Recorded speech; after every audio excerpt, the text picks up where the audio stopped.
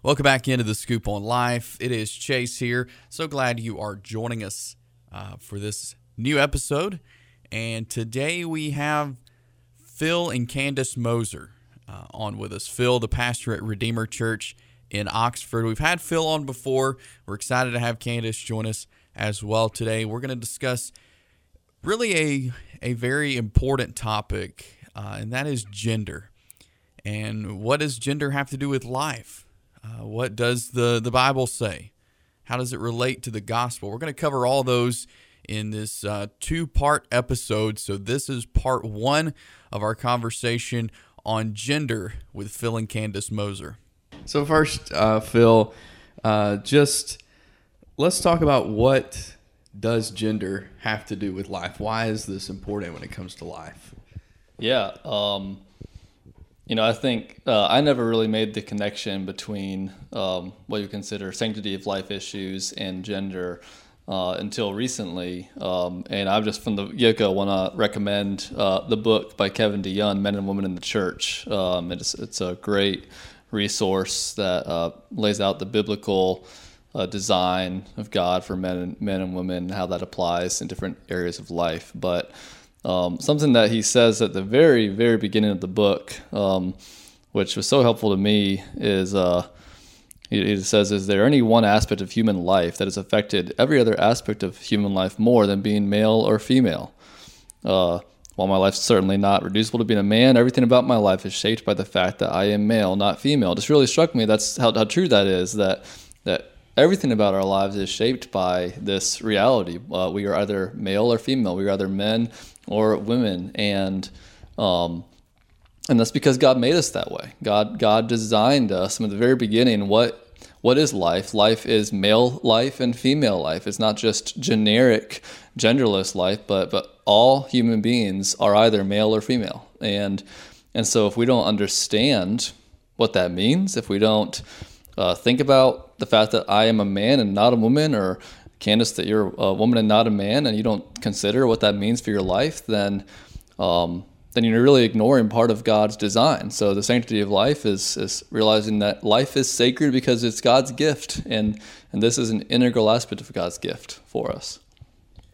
Yeah, for sure. And when it comes to men and women, I think people automatically go to, what's your role, or what are we designed to do? So, and just us talking earlier, I think it's important to go deeper than that to, what is man, what is woman, and when it comes to as far as design and what our roles are.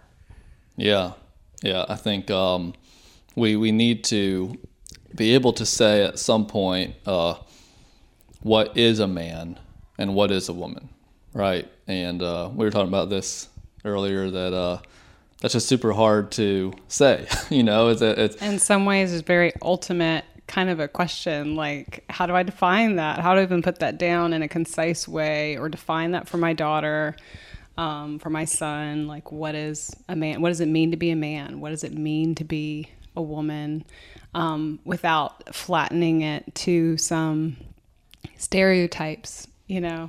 So I think, when your children ask you that question, it really helps you think about it, right? Daddy, what does it mean to be a man? And the first place we can go, the most obvious place we can go, is our physical appearance, right? Men are generally going to be larger and stronger, and women are going to be smaller. And Peter calls them the weaker vessel. And he's talking about their physical stature. They're smaller than men.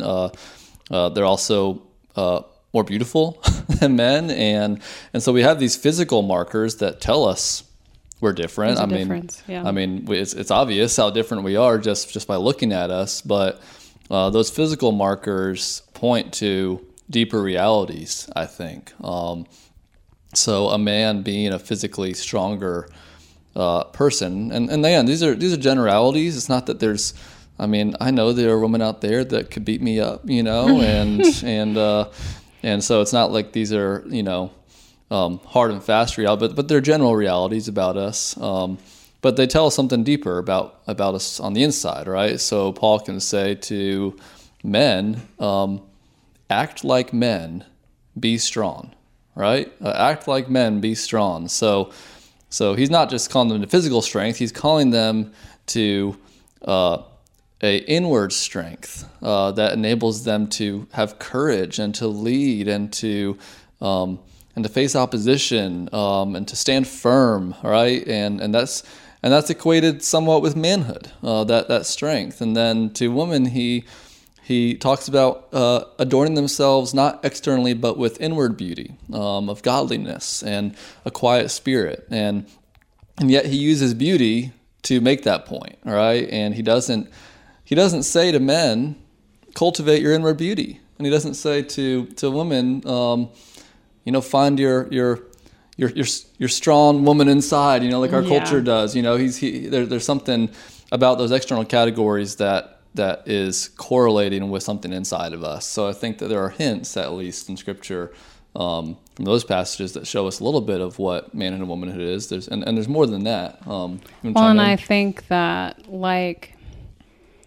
even going back to creation and the design of woman and the design of man, that there are implications to draw out from, and I think you were saying this to me earlier, even how a woman she was designed as a helper, and that doesn't mean that all women everywhere must help every man that they're in, but what is it, and then to be the mother, she was the mother of all, what does it say? Mother of all living, right? And so just that those designs lend themselves to, I guess, deeper aspects of what it means to be a woman, to be a nurturer, and to be, so a nurturer cultivating inner beauty. So if we had to kind of try to get a little bit more definite, the roles that we do see, I think we can trace them back to some realities about men and women. So men called to be leaders, called to protect, called to provide, called to work, does point us to a man as someone who God has made to be strong in all the right ways, and to exercise that strength on behalf of others and love for them, and women as helpers and as the ones who bear children and nurture the home, that they are called to be cultivators of beauty and of relationships.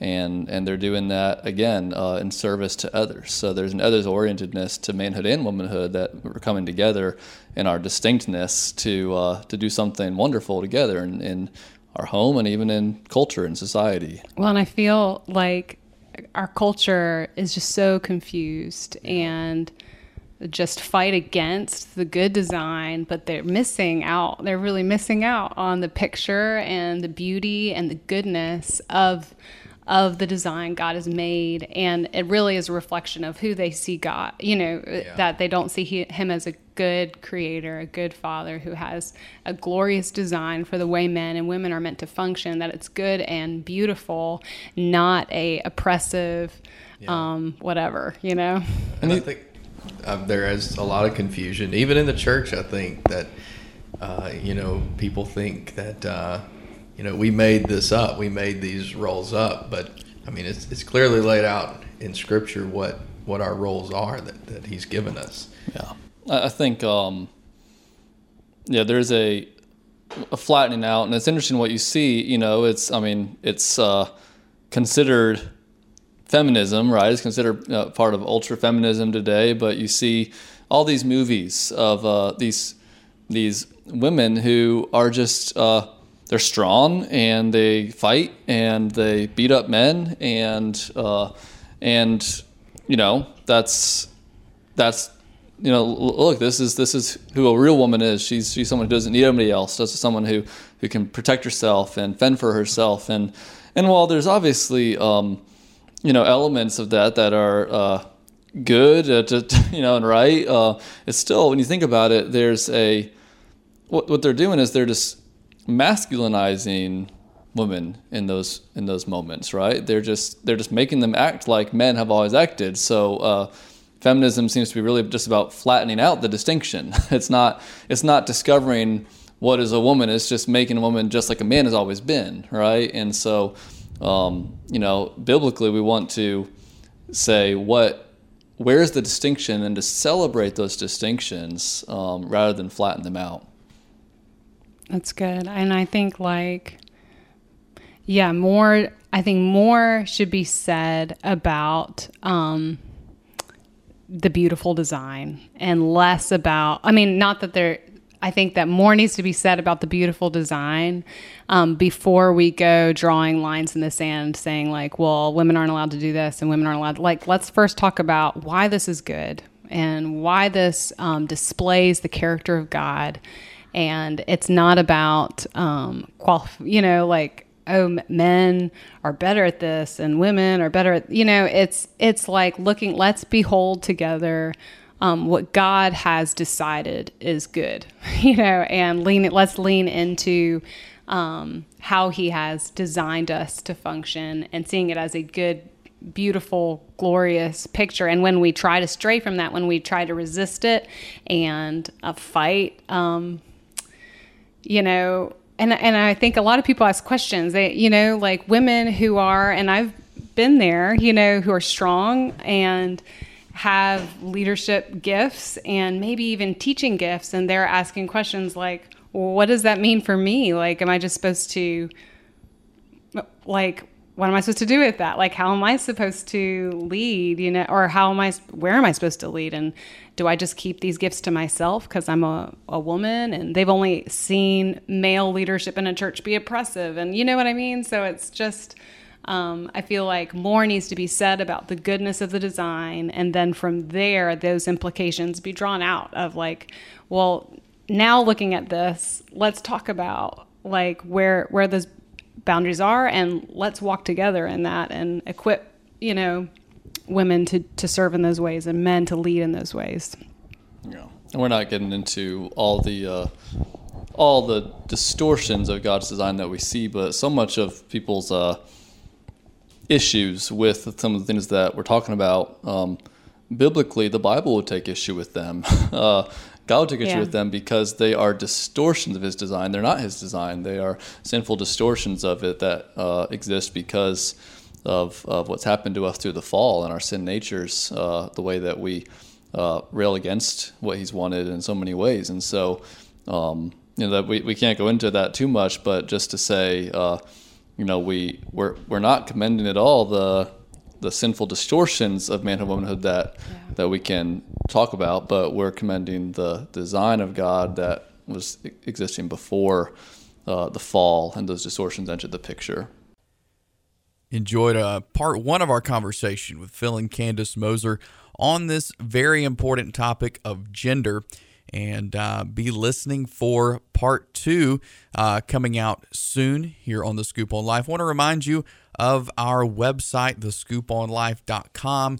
We've got blog posts. You can listen to our podcasts on the website, other pro-life resources as well. So that's a great way to check us out, thescooponlife.com. We're also on social media, Facebook and Instagram. Just search for The Scoop on Life, and you can check out some of our resources we have on there.